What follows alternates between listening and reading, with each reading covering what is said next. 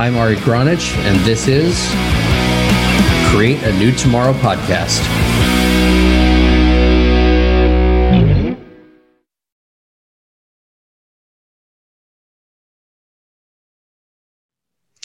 Welcome back to another episode of Create a New Tomorrow. I am your host, Ari Gronich. Remember to like, subscribe, rate, review, comment below.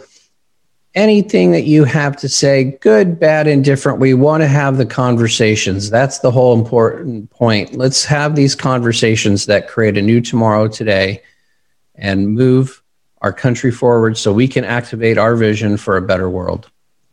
Today, I have with me Steve Prentice. Steve is, he works in the space where people and technology collide.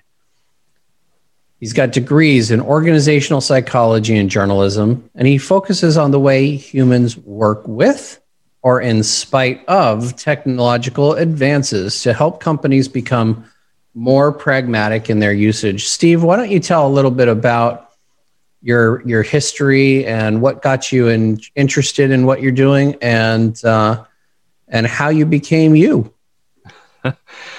I just love technology and I love what it can do. My father was an engineer, and even though I'm not, I still have that desire to see how things work, take them apart and bring them back together again. So when I was trying to find work as a student in university, I got a temp job, and this was in the days when DOS-based computers were the thing, before Windows, before the internet. And what I noticed was that people were having trouble with things such as the F keys on a keyboard. It sounds very arbitrary right now, but what do those F keys mean? And if you go back, if you're as old as I am, you can remember when dealing with things like WordPerfect, these programs before Microsoft became the ruler of everything. In order to print a document, you had to memorize this combination of things. It's actually Shift, F7, and 1, in case anybody's checking. But the fact is, this is totally not a human thing. This is an engineering thing. And people got stuck on this, and people had to get training courses on how to use technology. And I thought, well, this is not really what it should be about. There should be some sort of intuitive way that we can get together with our technology. And to this day, that hasn't fully happened. And it's not blaming engineers at all, but there's just always a disconnect between those who create the technologies and those who have to use them. So I've created kind of a style and an ability to speak, to write, to teach, and also to consult organizations, including for some very large, huge, well-known high-tech firms, on how to explain their technologies, how to take concepts like artificial intelligence or facial recognition away from being simply a technological cool thing, factoring in the fear people may have about these technologies, identity, privacy, or even job loss, and saying, how can we make these things mix together? And that's really what I've been doing now for almost 30 years, and it just keeps on happening, and I just love it. Wow. Yeah. I happen to be old enough to remember WordPerfect, WordStar, writing code in BASIC and then DOS and Harvard Graphics. What was that? Harvard Graphics. That was before PowerPoint. Yes. Trying to create a game like Pong, right? Back in the days of the old green and orange monitors. Things like that. Actually, while I was going to school, one of the things that I did is I used to repair old 286SX computers, the ones that are massively huge and heavy. And for some reason, I had a ability to figure out, having not known much at the time, which jumper was out of place and which one needed to be put back into place. But these days, I'll tell you the truth, my technological prowess has been depleted into almost nothingness, and technology is moving at such an exponential rate that it makes it difficult for my old fogey brain to learn a new trick. So, why don't you kind of give us a little bit about this current side of technology and maybe some ways either that people can understand it and actionably do it? Because for me, like, I understand the concepts of what they say to do, but the technology and the integrations and the minutia are so unique that I think that a lot of people are having trouble reaching their goals simply because of the technology that they don't know how to use, rather than not having products or services that are valuable and worthy of people finding out about them. Absolutely. I mean, here's number one. We've been going through an extremely tough year. We're not out of the woods yet with regards to everything going on. And one of the major offshoots, aside from the tragedy of this year, is job losses and just people who have had real trouble just keeping afloat because of the changes in commerce. Now, one thing that I do say, and I was saying this even before the COVID thing happened, was there's never been a better time to be at work right now, but there's also never been a better time to be out of work. And that sounds like a cynical statement, but it's not intended to be.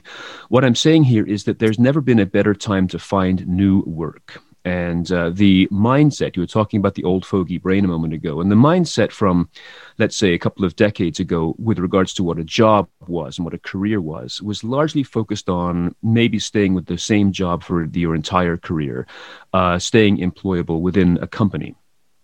But we're now moving into an era where people of all ages are much more aware of their career mobility. We have the technologies, the job sites, the websites, and the simple networking capacity for people to do so much more with themselves in terms of what they would like to do rather than what they think they should do.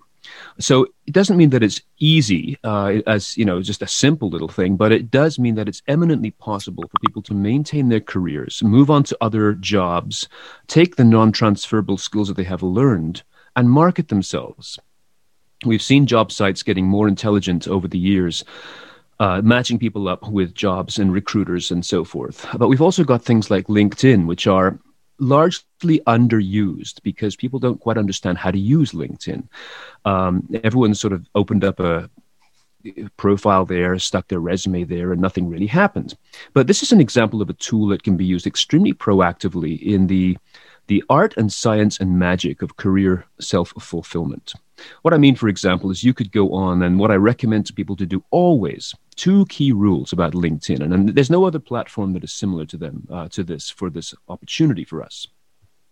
Number 1 is to make sure you have a great profile that describes you, what you do, what you can do, what you have done, perhaps with a couple of endorsements from past managers, employers, or customers, and to have a picture of yourself. I mean, I recommend some people may not want to do that for personal security reasons, but aside from that, if you can put your picture up, you are immediately now connecting with people on the emotional and instinctive level, which is what my sort of primary focus of work is. It doesn't matter what you look like. It's just that I want to have a face that I can relate to. And this is where trust starts, when I can see who I'm dealing with. So by having a place on LinkedIn that is you, that is step number 1. And step number 2 is, as you build your group of people, your contacts, not accepting just anybody who asks to join, but the pedigree of your contacts based on people that you would recommend and trust, and them and respect them professionally. Once a day you go onto LinkedIn and you just see what LinkedIn tells you about your contacts, who's celebrating a work anniversary today, who has just got a new job, who has posted an article, and just say, hey, congratulations, well done, thumbs up. Because what you're doing when you do that is you are warming the memory of you in their minds and hearts, and you are building what is the most significant and important asset to your career, which is your network. It doesn't mean that individual is going to hire you per se, or you don't sort of say, hey, happy birthday, oh, by the way, please hire me or please buy my product. You just build a network. And this network is responsible for finding you opportunities, for giving you references or leads, and also you can do the same for them. So all I'm saying is that back in the day before the LinkedIn existed, I would have been talking about this with regards to business card Rolodexes, a collection of business cards, that just having 10,000 business cards does not make you well connected. You're much better connected with a little black book of 100 names than a box of 1,000 business cards. So in this era, the active and the proactive, dynamic and artificially intelligently enhanced concepts behind LinkedIn, and I don't work for them, by the way, I'm just simply saying, This is what they can do for you, is to further your connections in the world and open up those opportunities. So it doesn't matter how old you are. There's never been a better time to be looking for work. And I describe this about myself all the time. For 30 years, I have been looking for work. Problem is, I keep finding it. And I find it because I just always keep in touch with the people who can refer me other business. I have never advertised in my life. It can be done. And so what I'm saying is when you tie technology and people and old mindsets and new mindsets together, what you're seeing is there's a remarkably great opportunity to take just a little slice of what LinkedIn can offer and turn that into a key that opens a door for your future that you're much more in control of. And I think that's a very satisfying place to be. So that's one example. I'll pause for a second, but I have a second one coming up too. Well, I appreciate that. That's it's good advice for people to remember that these platforms are really about relationship building versus, cold selling. Absolutely. Cold call selling was a thing, of course, we know that, and some people still do it. I used to teach courses in sales to a big bank, and I was shocked. This is only about 20 years ago, and I was shocked that they were still using 1950s concepts called smile and dial. You just have a list of numbers, you call them, and you expect a 98% rejection rate. You're doing well if you get 2 calls out of 100 that don't hang up on you. Now, is that really a way to do business? Wouldn't you rather have someone who says, hey, I'm looking for a good accountant. Can you recommend one? And when a trusted friend of mine says, yes, I know this person, now I've got the word of mouth and the trust factor at a much higher level. And there are technologies that allow retailers to do that. For example, if you are a small business owner, a store owner, or if you own a larger store with lots of sales associates, what can you do to pull in the data that your customers may have entered into their profile on your website, talking about the things that they like, what they love, so that when you do speak to them, you're speaking to them on a much higher level, saying, oh, yes, last time you were in the shop, you bought this. These are examples. There's so many examples we could use that show this kind of connection between people. And it's been a difficult year for people who are now learning to work from home. And that's a big challenge, not only for adults, but for school-aged children as well. And one of the biggest problems that we see from a technological standpoint with people is security, in terms of we hear all the stories all the time about companies getting breached and data being leaked and malware and ransomware and hospitals being held hostage by this. It's terrible stuff. And so much of this comes from us humble humans. Most of the bad stuff that gets into an organization isn't done through a sophisticated drilling technique. It's done by fooling us humans to let them in, let the vampires in.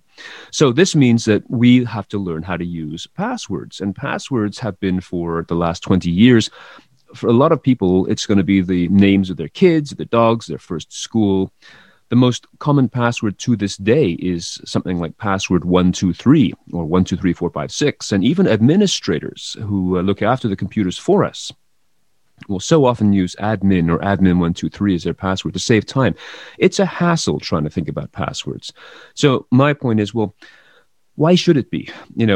First of all, it shouldn't really be up to us to have to do this. But unfortunately, we do, because we are the weak link in the chain, whether we're working from home or getting that email in your inbox at work that says, hey, click on this. It's a job application, or it's a COVID hygiene update, something like that.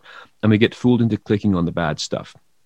Now, when it comes to managing passwords, we should never have to write another password again. There are password management software programs out there which will generate passwords for you that are amazingly complicated. There's strings of letters and numbers and punctuation that you could never possibly memorize. Now, the reason I'm saying this is because they do work, of course, but for the end user, there's a trust factor that says, how can I let go of this thing? I'm comfortable maintaining passwords that I can remember. Now you're asking me to give this over to a piece of software to use, and I'm letting go of the control of using these passwords. So this is the Rubicon, if you'd like, the river that I have to get people over to understand how password management software works, that you don't have to memorize them any longer. It will take care of this for you. Every time you log on to your favorite webpage, it will log you in, but nobody else can get in because these are too difficult to figure out. And they say, oh, I couldn't possibly let go of this. I need to have control over my passwords. So I say, okay, quick little test here. Think about the third person on your contact list on your phone and tell me what their phone number is. And they'll say, I don't know. I just pull it up and it dials for me.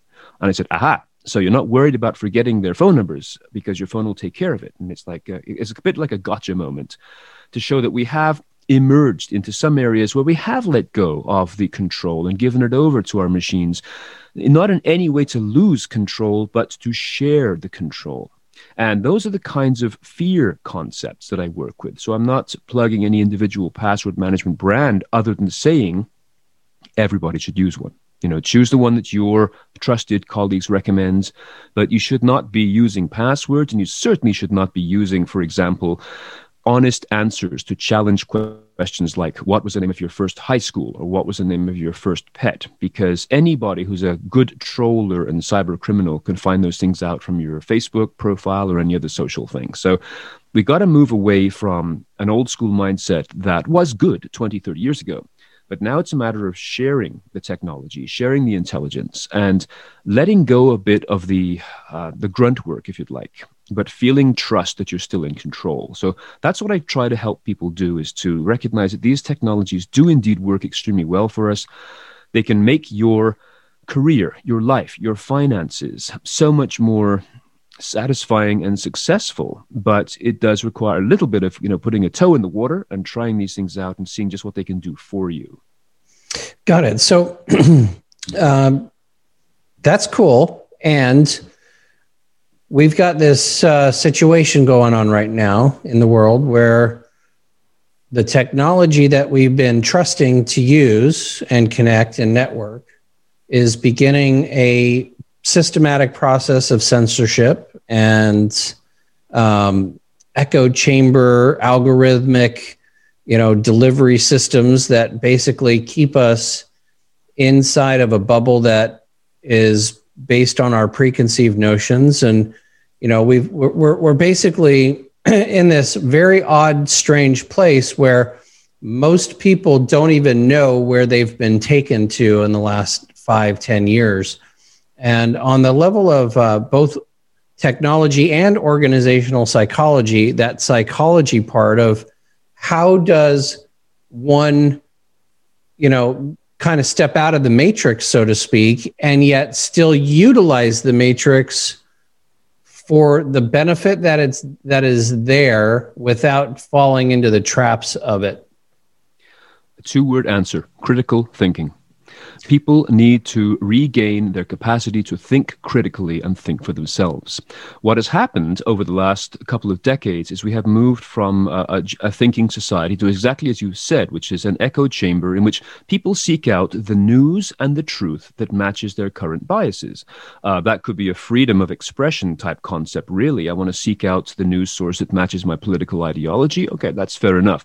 But as a sort of a side story to illustrate this point, I come from England originally, and a lot of people who visit England are surprised, or at least they were, again, in previous years, how well educated the taxi drivers seem to be. You could have a conversation with a cab driver in London, and that person will tell you anything and everything about whatever you want to know. In fact, the comedian George Burns once said, it's amazing that taxi drivers and barbers aren't running the world because they seem to know so much about everything. But what it came down to was an education system, not just only in the UK, but just in the times where it was okay to learn stuff more than just simply what was there for your job. You might say, why does a taxi driver need to know about the Civil War, the US Revolution, anything like that, the Revolutionary War? Knowledge is a powerful thing. The enjoyment of knowledge, the learning, the capacity to think and see both sides is the kind of stuff that has been lost as we have channeled our way into exactly that, individual channels of enjoyment. Every member of your family may be watching different TV shows on different TVs or on their devices. So there's no opportunity for collective discussion. It's a matter of just simply slurping in the stuff that you want to see. So honestly, if you want to break free of the echo chamber without endangering, but instead actually perhaps strengthening your political beliefs or ideologies, whatever they happen to be, we have to have a critical thinking, the capacity to think and question things, see both sides, and then come to a conclusion.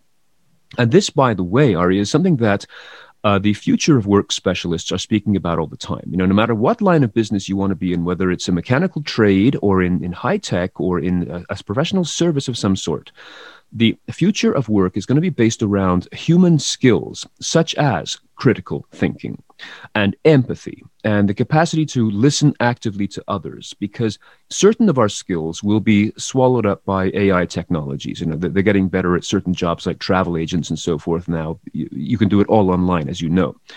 But what's going to make us as individuals still valuable is, as we surf the career waves looking for what we want to do, the ability to do those very human and subtle concepts, such as, once again, thinking critically. This means going back to our previous concept that when you get an email coming into your inbox that might be from me, from Steve, it says, hey, click on this thing. It's a really great piece of instruction on how to do better COVID hygiene in your office. You pause and say, wait a second, is that really from Steve? Should I really click on this? It's stopping and thinking rather than just rushing headlong into everything on a reactionary level. And I want to add one more thing to that, if I may. We are working with technologies that are primarily light source-based technologies. We're looking at screens on our computers and our phones. And this is not tinfoil hat thinking here. It's quite straightforward. Is that your optical system, your brain and your eyes are designed to process information that is pretty analog and based on reflected light, pen and paper, just stuff that you can see. So when you start getting into stuff that is coming at you from a light source, it is actually routed through the brain differently. And that's one of the reasons why it's so hard to resist wanting to respond to an email message or a text message.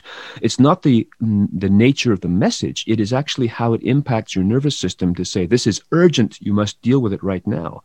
And so we combine, therefore, again, a micro-channeling of information, by choosing the channels that match your current mindset, with the fact that we are still slaves to biological reflexes that haven't caught up with the technologies that we have at our disposal. And so we respond to them in disproportionately urgent ways. And together, these things have created a kind of a perfect storm, stopping people from really being able to think clearly as individuals. And so that would be my long-winded answer for you, is that's the approach we need to take. Once again, the solution is within us. It's easy and it's free. But it does require that we focus back again on the capacity to think critically, from one or two or 10 sides of an argument, and pull in as much information as possible before moving forwards. And those who seek to do this, again, it becomes one of those intangible but highly valuable skills that can be applied to all kinds of businesses and jobs moving forward. Yeah, so in my book, A New Tomorrow, I talk a lot about critical thinking, common sense, and recognizing the butterfly effect, or cause and effect in general, and how the consequences to our actions don't just stop with the direct consequence, but there's a consequence to the consequence to the consequence to the consequence, and et cetera. And in some ways, we need to get back to a place where common sense, critical thinking is common again, because right now it's not common.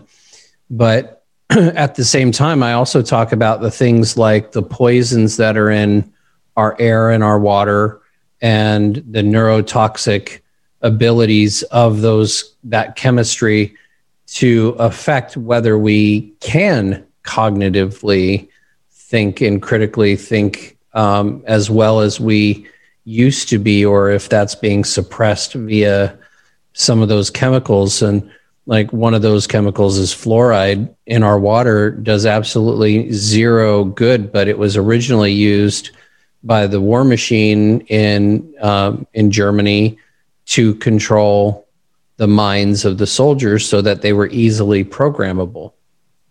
And all of a sudden, like mid-1940s, all of a sudden we're putting it now in our water here in the United States and claiming that it's going to help with our teeth, when we know that scientifically speaking, you have to have a different form of fluoride, and it has to be a direct application of this different form in order for it to do any benefit for our teeth.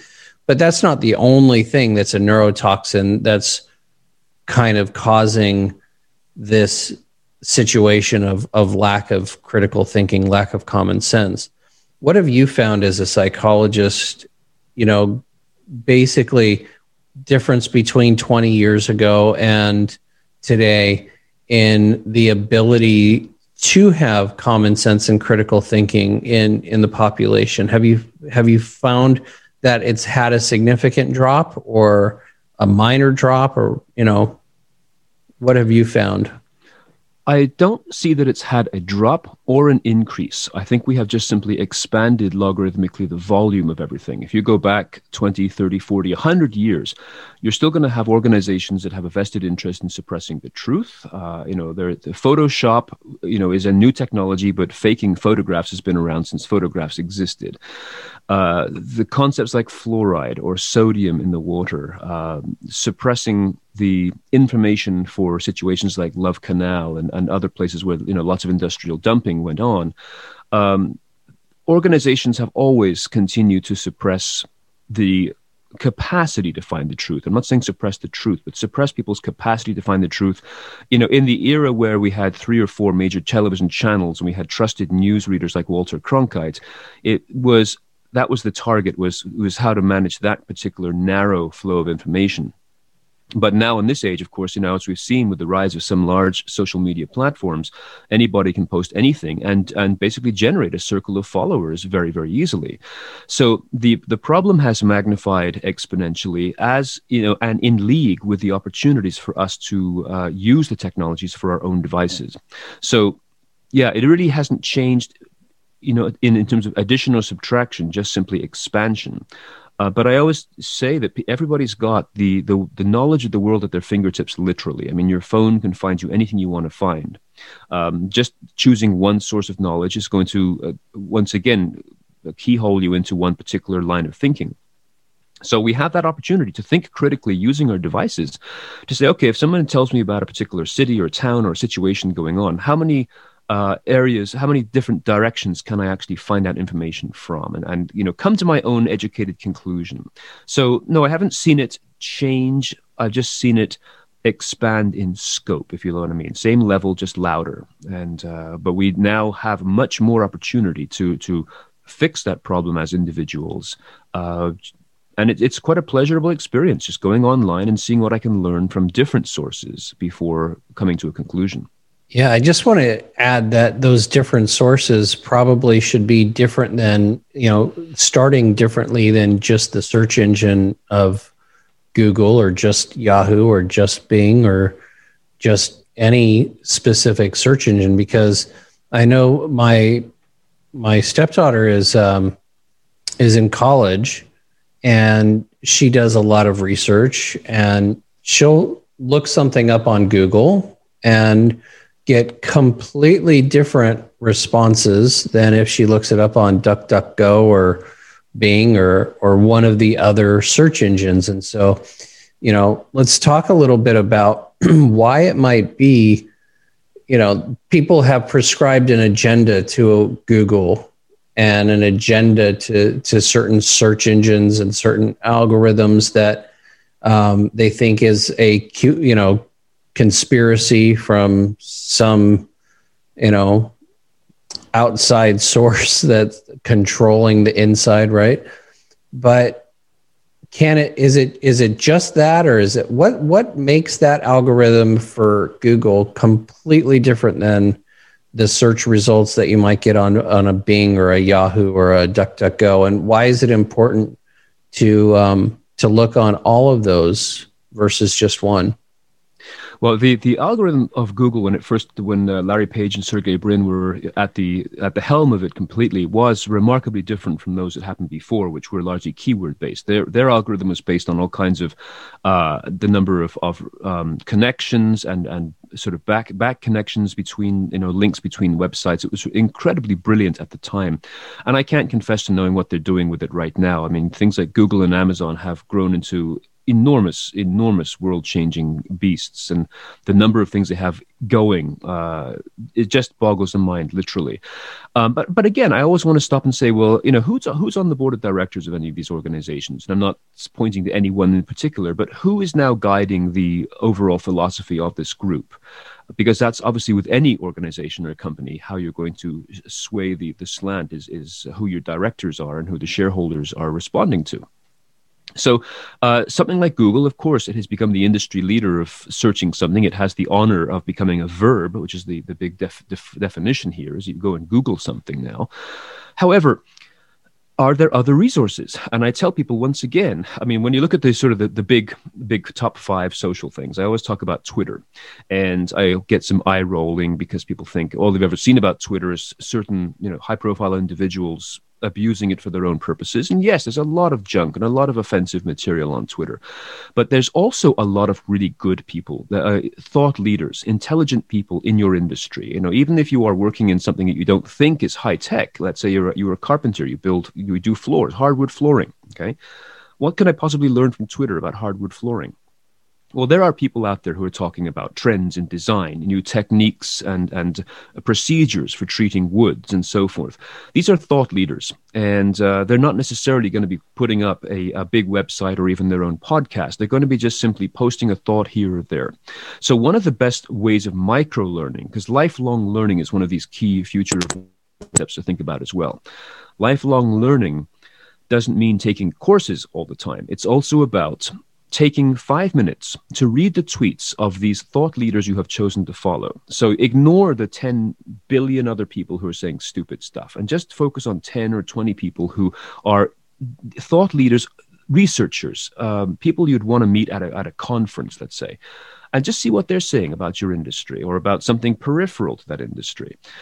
That is where knowledge can come from as an alternate source to running through the Google matrix or any other search engine matrix. Find those leaders who don't have a vested interest in being found on Google. They're just simply exploring the world their own way. One of my favorites is the Woods Hole Oceanographic Institute. I mean, I'm not a marine biologist. I just happen to love nature in the water. I just love oceans and ocean life as just from a layperson's perspective. So I love reading some of the scientists who go down in the diving submarines and just look around and so forth. It's very, very enlightening, but also enjoyable, even though I have no desire to become a marine biologist. So those are people on my special list, and I enjoy learning peripherally from what they have to share. So micro-learning opportunities in places that aren't, let's say, structured and guided the way that perhaps the major search engines might be is one opportunity. Once again, just looking for searching by keywords across not only the standard search engines, but there are sort of micro search engines within universities, or looking deeper beyond page 1 into what else is out there.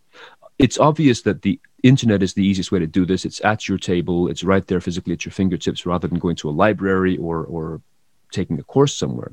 But once again, just a matter of spreading out the searching, not only sort of outbound searching by typing in keywords, but more importantly, inbound searching by reading articles. I like, for example, Google News Alerts. And even though that's going back to Google, I can set up some news alerts with keywords, and it will bring in stories from the news wires that are of import to me. But they're because I've set up those search terms rather than going through their actual algorithms. So I guess bottom line is to cast your net wide, but don't simply rely on search engines and their collected wisdom that way, but search out those people. If I read an essay that has been posted by somebody who I'm following on Twitter, now I'm reading their white paper, their document, and that's moving me into another world of knowledge that Google may not have caught up with yet. So that's what I would say is just diversify, your intellectual portfolio by just looking for people, thought leaders. Once again, it's the human connection that I think is going to drive people further and give you, whether it's just directly applicable knowledge or peripherally applicable knowledge, or just simply connections to other people. That's the true dividend of being connected online, I think. Cool. So I'm going to ask you to contradict yourself a little bit, but not really, which is, why does somebody want magazines, newspapers, and the printed word to stay printed versus just be online or audio? printed word has a far greater impact on your brain than do the same words on screen, much for the reason I said before. The pace by which your eyes and brain process information is far more in line with analog than with digital. So you could read the same essay or the same article on screen as you could with a paper version as well, and you'll retain more from that paper version. This is just a nature of how our brains are constructed. So I would very much be in favor of sitting down and reading something on paper. As much as I am a technical enthusiast, I just think that that's a great way of really pulling information in at the pace that you want. Obviously, there's a sidebar to that in the fact that most things that are published by, once again, multinational media companies who have a vested interest in you buying stuff. I mean, one only has to look at all the magazines you could possibly buy in a brick and mortar bookstore. There's just so many special interest magazines.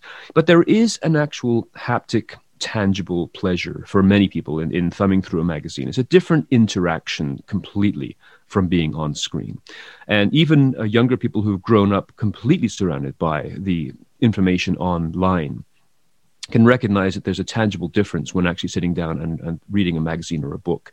So it's always going to be people's personal choice. It's obviously much more expensive to create and manufacture hard copy, and it's also less ecologically sound to do so. But from an information processing perspective, it is a few marks above in terms of its efficacy as a deliverer of information. Yeah, so I look at things like what you're saying, economical, benefits to not printing because of that extra resource. But then I saw a statistic about how much electricity it takes for you to do one single Google search. And the amount of energy it takes for a single Google search was exponential comparatively to the call of nature of paper, especially if you went back to some of those sustainable sources of paper like hemp paper and things like that.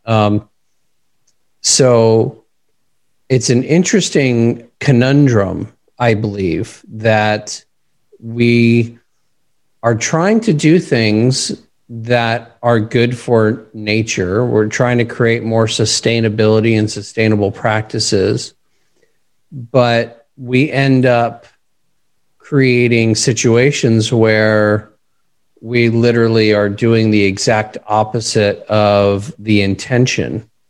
And this is a place for critical thinking and common sense to start playing in. And I'll give a really quick example of that, and that is the original Prius, and I'm not sure if they changed this or not, but they were, digging the nickel mines in Canada, and then they would ship those raw nickel, material to China on oil-driven, ship barges, and then they would have to go and do all of the taking of that material and turning it into and processing it into the battery. And then it would ship somewhere else for them to actually start to assemble. And that was another layer of waste and lack of sustainability. And so by the time a Prius got back to the States,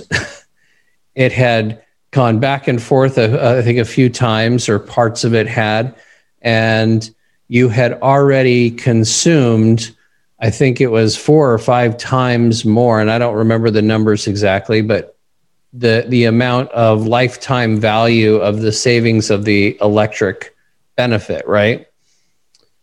And it's also given rise to this massive industry of electric vehicles, which could one day be more sustainable than they are expendable, or more than we're expending. So is the benefit, and does the benefit outweigh the loss? Is the consequence to the action, right?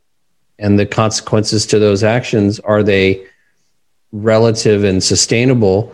And when it comes to profit, does the profit really matter if we're talking about human lives and the ability to live on a planet that we've been kind of raping? Well, there's two big questions there. You said, is it one is it actually sustainable, and the other one is, does the profit concept really matter?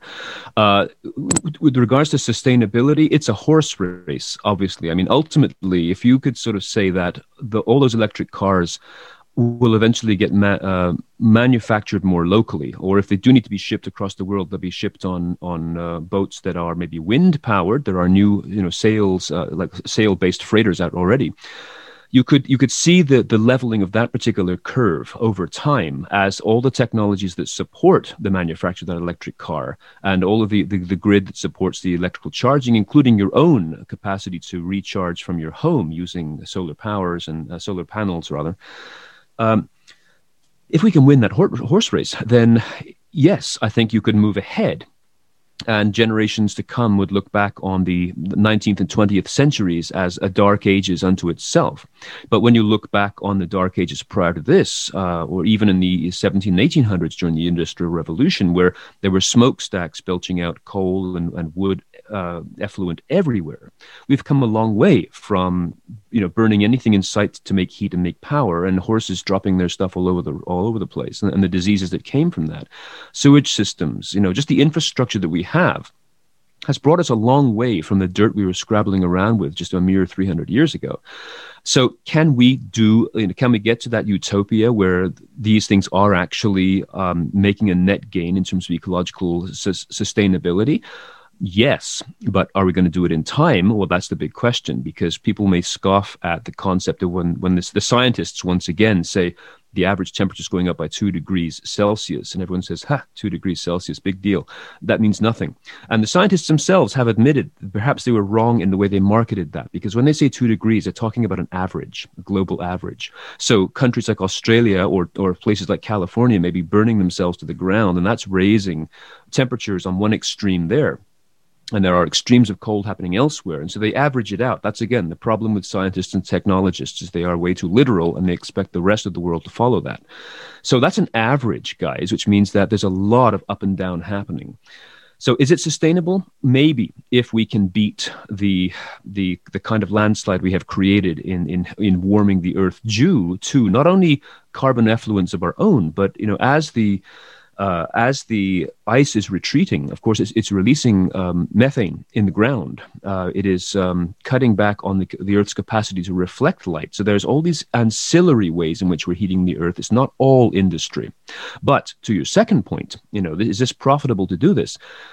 I'm always kind of amazed when I watch it's not only in the States, of course, but around the world, the big oil and the big industry bigwigs who fight tooth and nail against progress because they have too much money to be made still in oil and coal.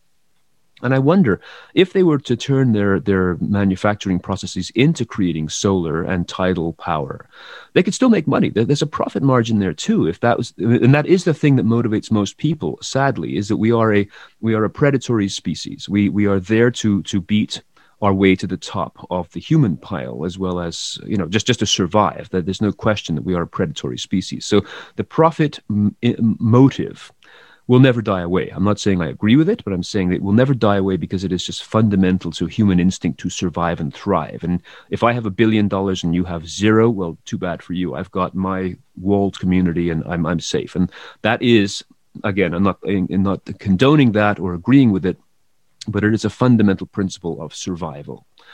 So the profit margin will not go away, but it's very easy to turn around and say, well, you can make as much money building wind farms as you can drilling into the ground and fracking all the limestone. There's ways you can generate renewable energies. Why not simply transfer that? And that's what I have a hard time grasping. I mean, I know it on one level why they do it, but it's not like everyone says, okay, let's stop drilling oil, and you guys just twiddle your thumbs for 100 years. No, there's a lot of things they could do to replace that. And these technologies are emerging wind turbines do not kill bald eagles by the millions. But even with new technologies, so turbines do not have to spin around like big blades. There are wavy ones that look like the ripple fins of a jellyfish or a cuttlefish that wiggle around. They oscillate rather than rotate. So can we do this? Boy, that's not one I want to put any money on, because we are in a horse race against the ecology and the climate change that is inevitably happening here, is undoubtedly happening. But if we can turn it around to speak the language of profit, because hand in hand with profit motive, of course, is political motive. People want their voters to continue to vote for them. This is, again, every country in the world that has a democracy or a apparent democracy. So they're not going to want to lay off 100,000 oil workers because that gets remembered during an election. So the politicians themselves must also come on board with this. I'm seeing a slow shift towards this, but the matter is that shift that is slow sufficiently fast to get us out of this pincer movement that's happening between us and the ecology? So it's a big, long way of saying I'm not quite sure, Ari. I appreciate that, and I'm going to ask you another one you might not be so sure about, but is there something other than money that psychologically would be more important for a profit? Because you could profit with money, or you can profit with, a purpose, meaning that you have a purpose and the purpose reaches its goal. And so where is the money on the scale of motivation? If you're looking at motivating factors, profit might be here. Is there something above financial profit or not? Because we already know that people are below financial profit in most people's value book. So, or at least in the way that we've arranged our society. To my understanding, the only thing higher than profit as a goal is power. And when you look at people who have more money than they could possibly spend, their grandchildren could possibly spend, the next thing they seek is power, political power. And that is inevitable. I mean, I like reading books on history from the last few centuries, because none of what's happening right now is new. It's happened over and over again. We had a pandemic in 1918, almost 100 years ago. Some of the extreme right-wing movements that are happening happened 100 years ago. They happened 300 years ago. The Madness of Crowds, which is an actual title of a book, Popular Delusions and the Madness of Crowds.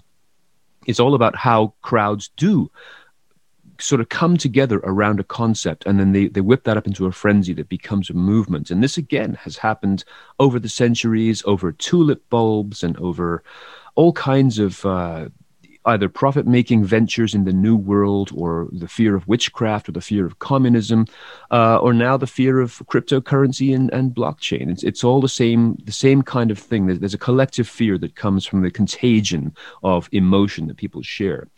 So I don't think that profit is ever going to go away as the primary motivator for all of human undertakings. Many will disagree with that point. There's a lot of selfless people out there. There's a lot of those who are working almost, working themselves to death to save lives right now.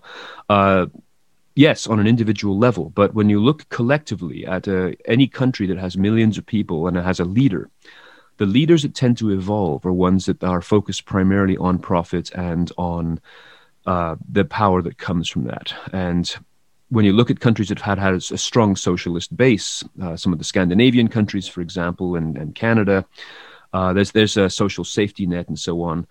It's a wonderful thing to have, but it's still not looked upon with great trust by the majority of the world. It just seems too wrong. So I would love to be wrong on this point. I would love for humanity as a whole to come back to, I think, what a lot more of our ancestors, First Nations people in all countries that had that symbiosis with nature and recognized how we all can exist together. I'd love for us to go back to some sort of mindset from that. But this particular millennium has been focused right from 81,000 right through to now, has been focused just on pure just getting as fast and as far as you can, and reaping the profits along the way. So I don't see that ending anytime soon. So any solutions have to be built into that language. And there's little bits of cracks of light here and there that we're seeing, but it is quite the struggle.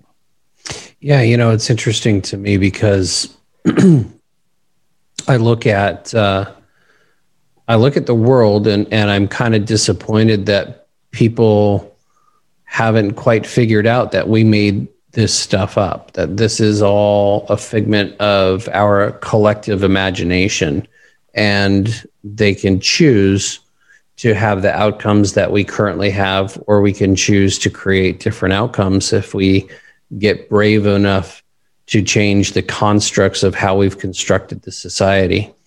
And so just on that psychological level, I'm curious about that power versus profit, or profit leading to power being the ultimate motivation, because I'm not sure that I've met too many people that truly want power over another person.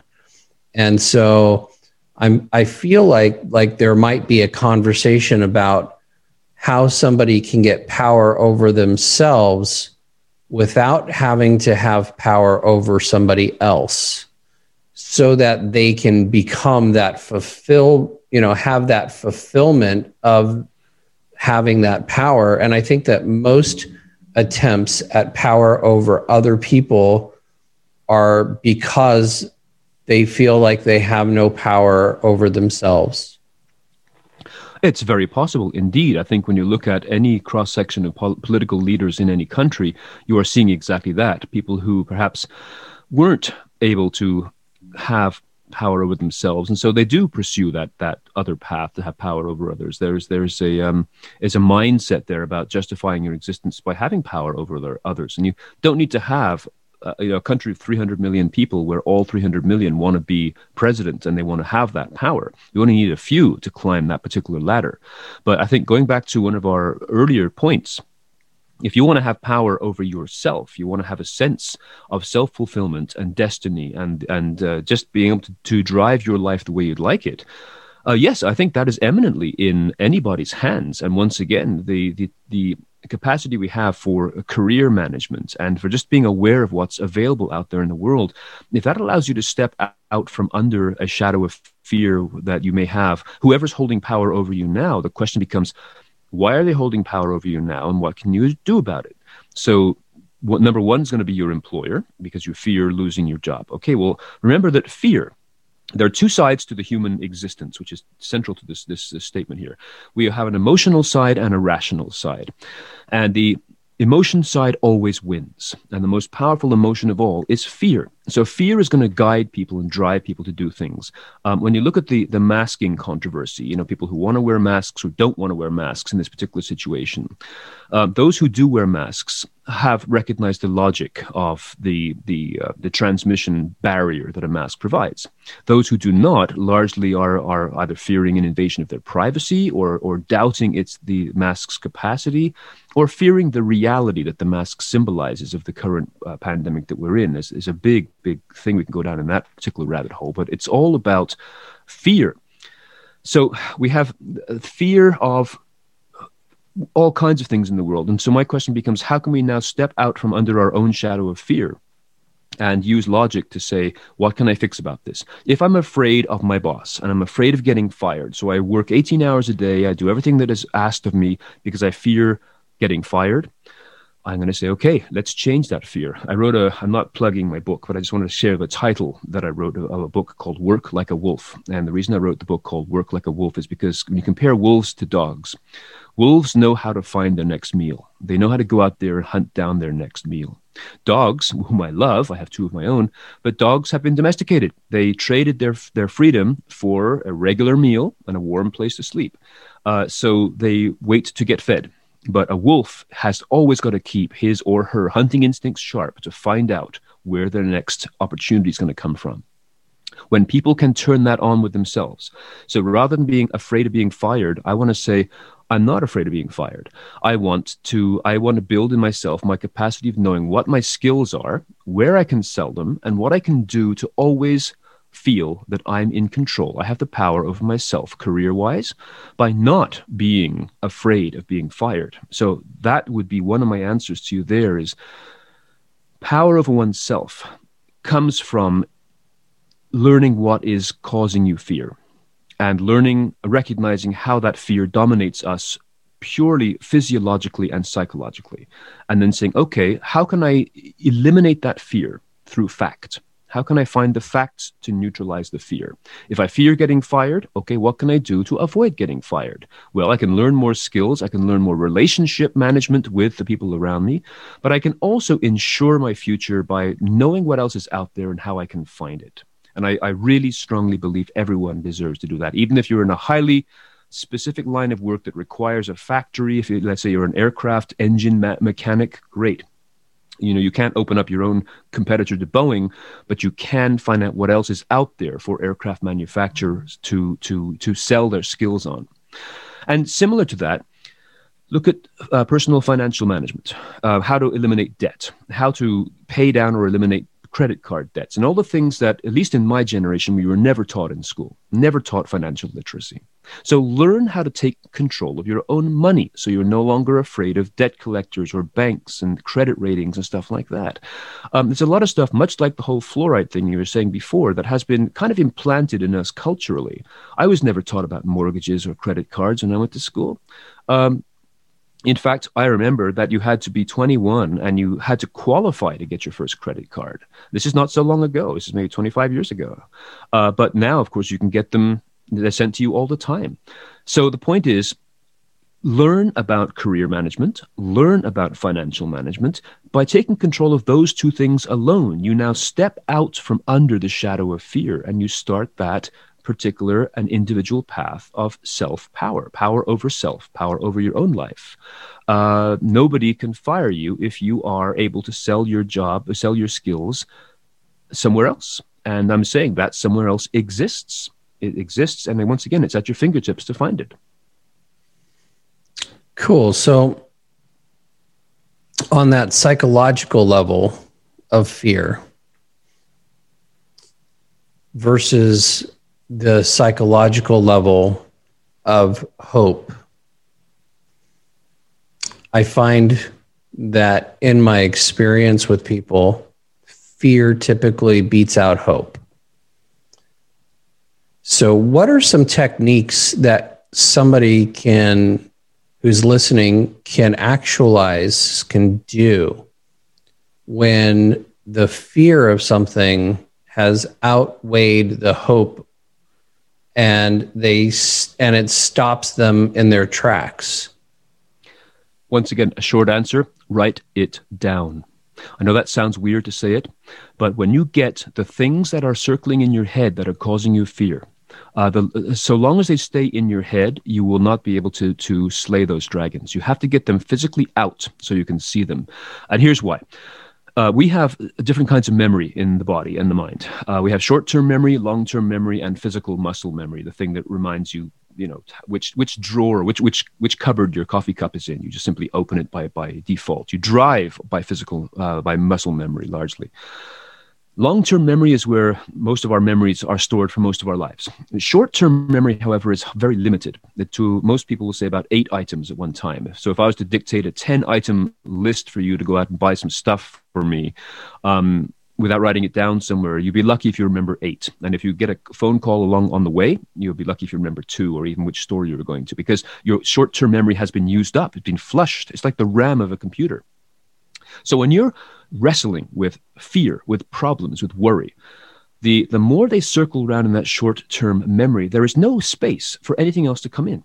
So I always tell people, this is therapy, right? Whether it's self-therapy, where you use a surface like paper or a dry erase board or a smart board on a conference call, a video conference, or you use the vessel that is a counselor, a psychologist, a therapist, someone who takes those thoughts and holds them for you. No matter what vessel or surface you use, you get these things out.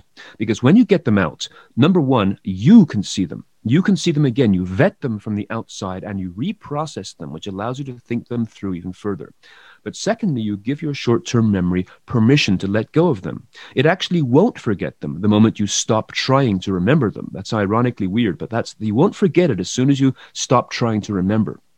But it allows you now to work on the next level of solving your own problems. So when you go to a counselor or a psychologist, that person should not tell you what to do. I mean, a physician, a doctor might prescribe something for you. A psychiatrist might prescribe a medicine or a technique for you. But psychologists and therapists are supposed to ask you, how did this make you feel? What do you think about this? And pull out the answers from you so you can solve your own problems with their guiding hand to help you along the way. So my answer, once again, is for people who are stuck in this storm of worry and fear, the best way to get out of that is to write these things physically down somewhere. The act of writing, especially handwriting as opposed to typing, will give your brain the chance, as I said, to look at it, vet it, question it again, and create the space for the next thoughts and ideas to come in. And on a larger scale, if you're dealing with a problem that you wish to share with others, or if it's a work-related problem, a crisis, or an opportunity to innovate on a new product, same thing. Get it out on a surface where everyone can see it, because then you're also going to benefit from the collective wisdom and experience of others in the room. The sum becomes greater than the parts when they can all see things. But the longer you keep things bottled up inside your head, the longer the problem will live with you. So that's my short answer, is just write it down. Awesome. Thank you. So what other kinds of things do you like to chat about when it comes to the collision of technology and people? What do you think of the idea that we soon are going to be part human, part technology? Oh, we already are, I think. I mean, we are so... Imagine leaving your house and forgetting your phone. Oh, my goodness. All the time. Got to go back. Got to go get it. So we are part human and part technology. You can't live without your phone. I remember one sort of public speaker, psychologist type person doing this. It's something I would never do for a live audience, but he actually went and collected people's phones from the audience and watching the fear in their eyes when they lost this cherished device. So I think that ship has already sailed. We have the greatest device ever known to humankind. Isaac Asimov once said, the perfect machine is something with no moving parts. And that's what we have here, is a phone, which is only one small part of your smartphone, has no moving parts per se. And it can be anything you want it to be in terms of the apps that are available. So we have learned to create great tools, a hugely powerful thing, much on line with invention of steam power and or even just being able to make fire. These are really great advances. So I want to see how we can make those, again, serve humanity in better ways. And one of the best ways I have found is in education. There's a concept that I love following called flipped schooling.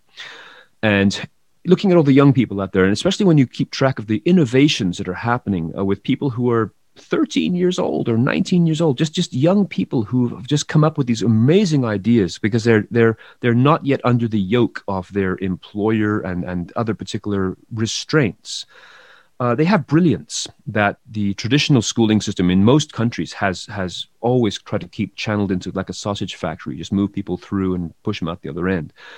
Flipped schooling, if you haven't heard of that before. Have you heard of that before, Ari? Do you know? No, I haven't. Okay, so what it is essentially is, you and I went to school, the teacher would tell you a bunch of stuff, boring, in the way that the teachers taught back then, and send you home with a big bunch of homework, and you got to work this stuff through by yourself on the kitchen table, trying to figure out what the heck you just learned. Flipped schooling says, okay, let's take those two things and turn them around. So we send students home with, let's say, videos that are not just your average YouTube video, but carefully created videos on a topic. Let's say maybe it is a math topic that's visual and a bit more better explaining how a math topic works. So you learn that stuff on your own time at home. Then you go back to class.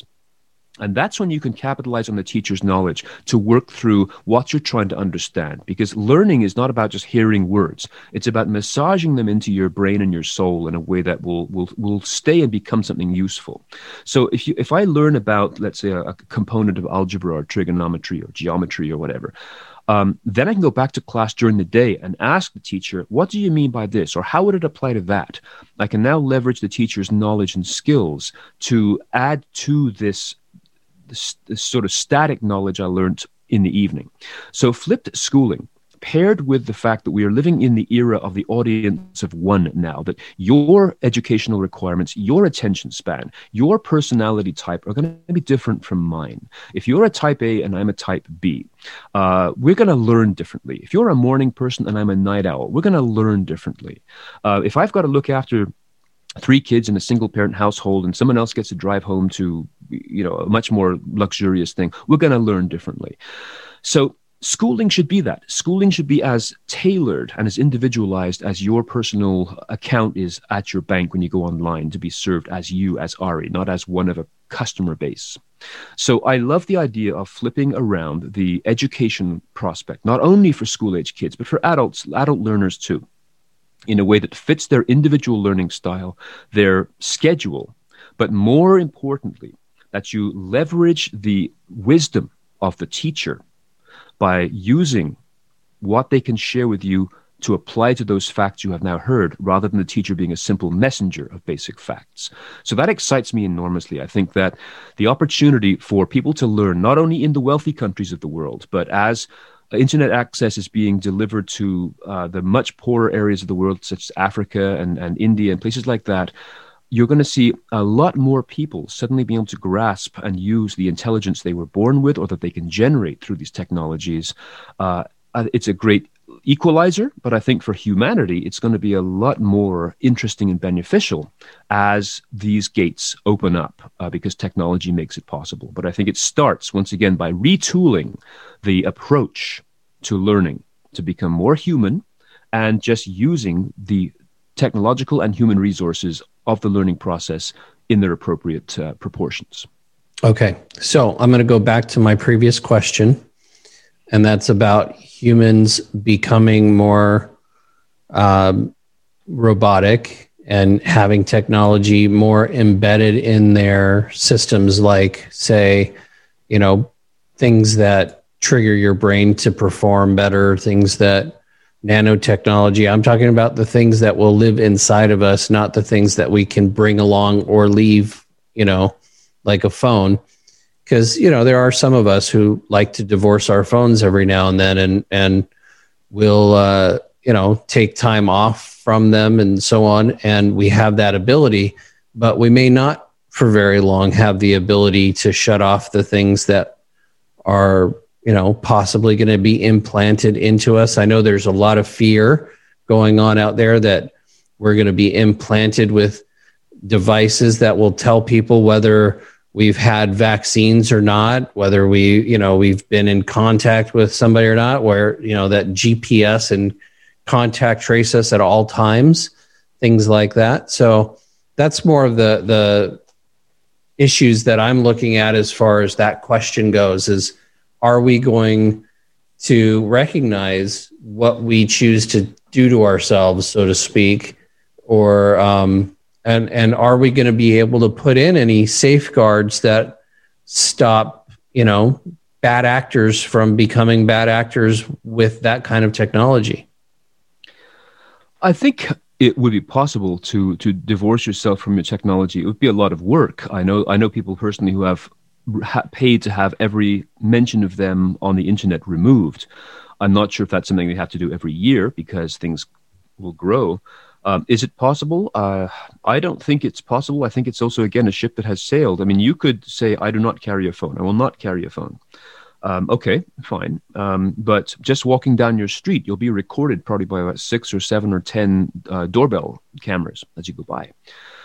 There's very little we can do in our world right now that isn't being recorded somehow. So I think it's a matter of what degree you wish to divorce yourself from the technologies themselves.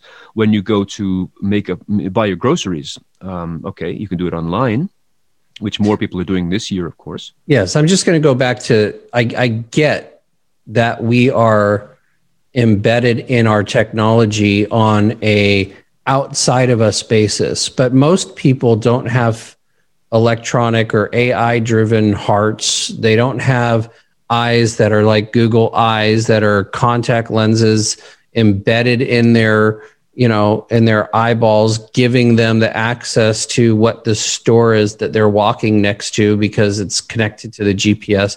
We don't have those things yet, but they are coming.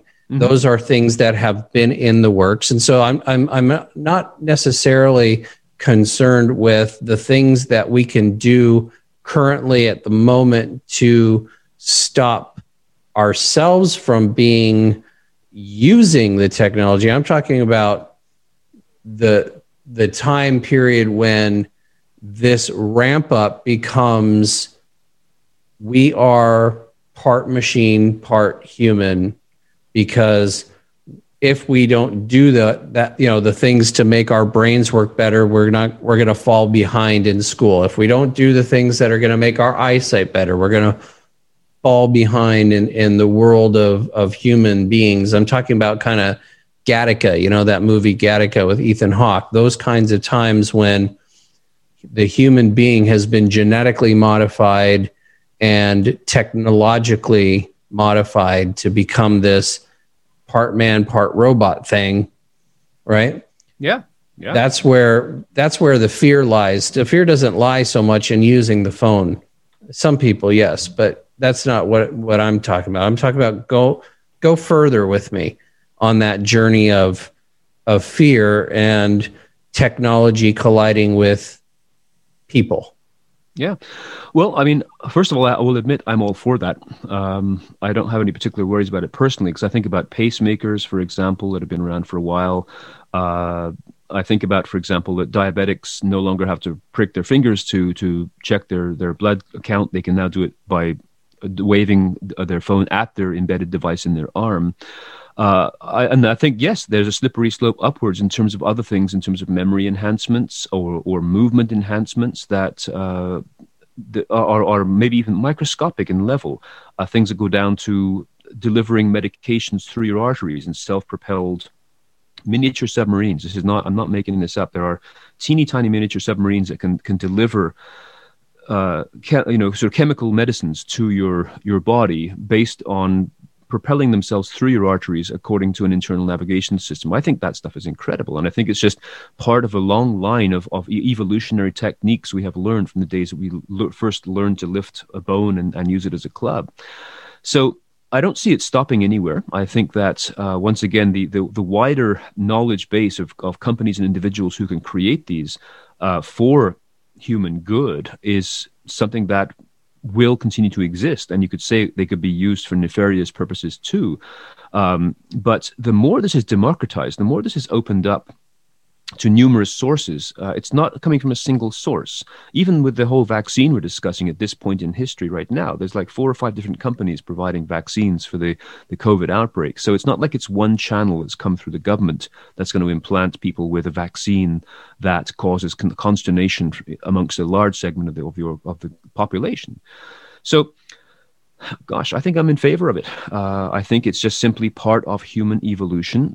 Technology is becoming more and more reliable. So it isn't like you've got a battery in there that's going to stop one day.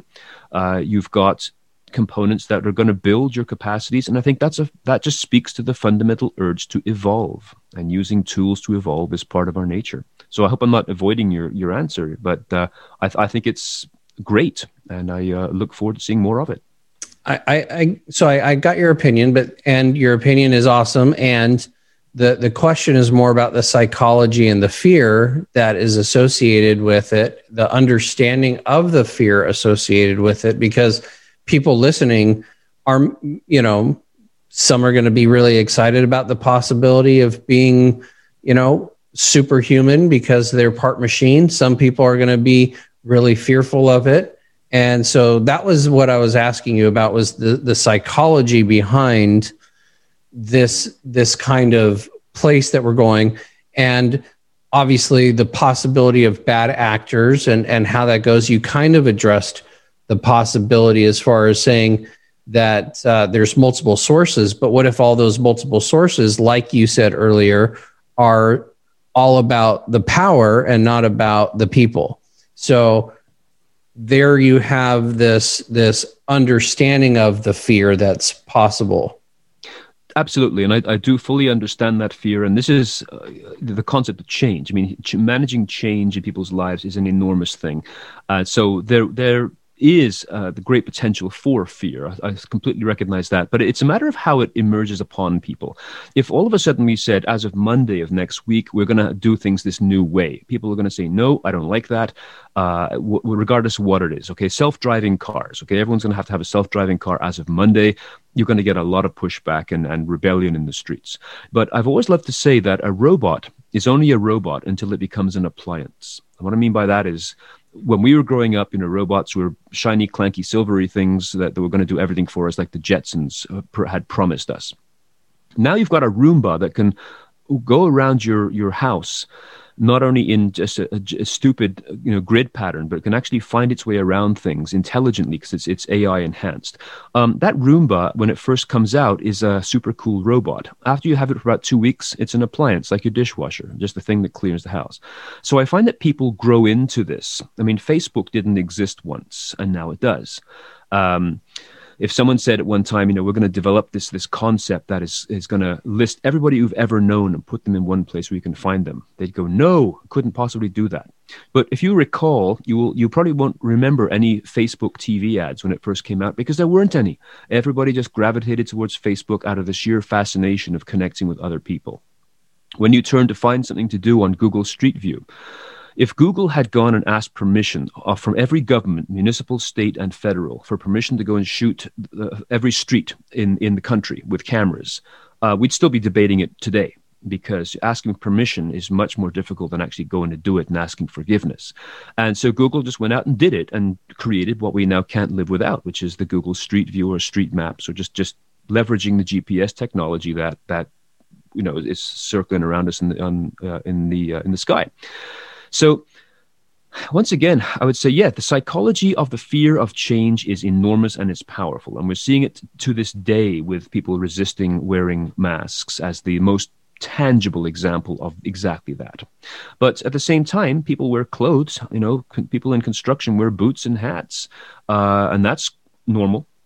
When the automobile came out in the early decade of the last century, one person had to walk ahead of the car with a red flag showing, that the car was coming, because at a breakneck speed of 5 miles an hour, it could kill somebody.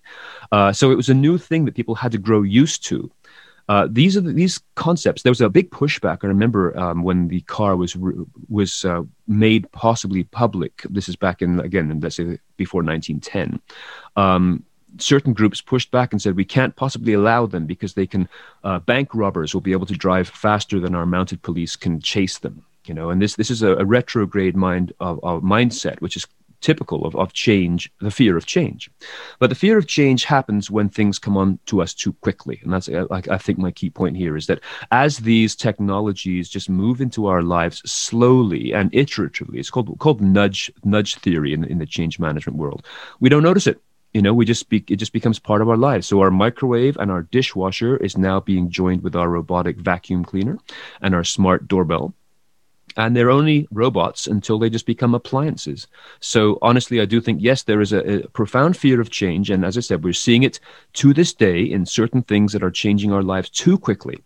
But overall, human beings also are like that horrible allegory of the boiling frog. You put a frog in water and raise the temperature and it doesn't know it's being boiled. I mean, I hate that imagery, but it's what it is that people don't see what's happening around them, but it becomes what our life is. And my bottom line statement is that the net of this is more benefit than harm in the kinds of technologies we embrace. And I'm going to agree and disagree with you in that, because I'm not really ready to become an appliance. And I get that that's what certain things have become, like robots or Roombas have become an appliance, but they started off as an appliance too. It just was a smarter appliance. It wasn't me becoming the robot. And at the same time, I'm really looking forward to the time where I could swallow a whole bunch of nanobites and they can go in and cure all the disease that is in my system and the causes of inflammation and then leave me. But so I have the mixed feeling about it. I'm allowed to. I'm a Gemini. And so we are allowed to have mixed feelings and contradict ourselves. But you get my idea. My drift is The part where I don't like is the part where people start considering other people a useful appliance versus a human being, because we've become robotic in the way that we've evolved. Our evolution hasn't been a natural evolution, but a forced evolution of circuitry, so to speak. And so, that's where I kind of differ and disagree, but I definitely get the excitement of the possibility. To me, it's really cool to see scientific advancement. And then I watch what they've done with the scientific advancement and I go, okay, you pretty much screwed the pooch on that one. And you turned your scientific advancement from something that could benefit the world into something that is destroying the world. And so that's where that dichotomy comes from of, being able to take these amazing scientific advancements and make sure that they aren't the control, that they don't become the control versus, and maybe it's just my early childhood Terminator mind that grew up with Arnold Schwarzenegger, and that kind of influence movie. But that's where I lean towards. I think that what you said is very telling about becoming an appliance, because psychologically speaking, for those people who are in power, even now, we are useful tools rather than human beings. And that becomes where the priority of profit outweighs the priority of people. I completely agree. And I would say that for me, again, my issue is not about how much technology becomes part of my physical self, as it is who owns that technology. And I think that the democratization of the source of those powers, let's say the dilution of the source of those powers, is the most valuable component. If there was one company that owned all the technology that did all this stuff, let's say its name was Schmoogle or something like that, they owned everything. That would be scary. But if there are hundreds of companies around the world, thousands of companies creating technologies that I can choose from, then again, you dilute the power structure at the top, thus allowing maybe I have a choice in which technologies I'm going to use, which medicines I may wish to use. One of the most, sort of troubling things over the last few years has been, again, the focus of how media has been channeled into particular opinion types, again, at the behest of certain individual media moguls, for example. I mean, you look at channels like Fox News and things like that, whether you like it or not, like if you love it or you hate Fox News, the point is still they have a particular approach to delivering facts and news that is very, very centralized. And if you look back at the history of Fox and all the companies that are part of that same empire, there's a mindset behind that, and they're not the only one. But if there is more access to more information, like we said when we were talking about Google versus Twitter research and paper research and so on, the more access you have to information, the more enlightened we are as individuals. The same thing with our choice of technologies. If there's more access to a different variety of technologies, then that power source gets diluted. And that's where I'd want to place my hope, is that there isn't just one company that makes all the machinery that's going to turn me into a robot, but instead I can choose the parts that I want. And evolve with that, again, a bit more to my own choice. But one interesting fact that I would want to add to this discussion, of course, is that when you look at dating services, I mean, you look at all the online dating services and matching services that are out there right now. How many people have met and created relationships based on dating services rather than going out in person to find somebody? The statistics that I read say that maybe 1/3 to 1/2 of all children born now are basically a product of artificial intelligence, because the people who created those babies were matched up on dating services, which are AI based. So people are actually being born as now a result of AI and robotics. So that's where you start, and you got to work from there. So I would suggest the democratization and the dilution of the power source at the top is what's going to be our saving grace, as opposed, in my opinion, as opposed to not wanting to be roboticized, which I actually kind of welcome. But that's just my personal sentiment. Gotcha. And I'm just going to let it go with the last part of that, which would be, Linux has typically been considered to be a better platform than Microsoft, less buggy, more ability to do more things, and yet it's still not the respected platform worldwide as Microsoft is. And so that's where I'd say that quality does not necessarily create the quantity of usership, and it doesn't necessarily mean that that's what is going to be utilized. That typically the best thing is the one that's least used and more exclusive to get a hold of and learn. So that's just, again, difference in perspectives, which I love having these difference of perspectives, because now the audience has these two different places that they could go. And I definitely like the idea of enhancing my physical prowesses and being able to put, some, like I said, some nanobytes in, program them. I want to be a couple inches taller. I want to be, a few pounds lighter. I want to make the muscles a little bit bigger. All right. I program that in, and the nanobytes can change my cellular tissue all they want to do that. But it's where they have influence over my mind that I guess I begin having even a bigger issue. And so, it's just an interesting place to discuss, especially because your love is that collision between technology and people. So there's one, if I may, if you have a couple, 60 seconds more for that Linux Microsoft comparison. Sure. I would agree Linux is a better system, but I'm wondering how many lives Linus Torvald has saved. When I look at Bill Gates, who was, the very first really sort of mega billionaire of this industry, obviously he made his first millions by licensing Microsoft to IBM rather than selling the software, right? So he was the profit margin was there from the beginning. Create a great product and not just simply sell it, but license it to create what Microsoft became.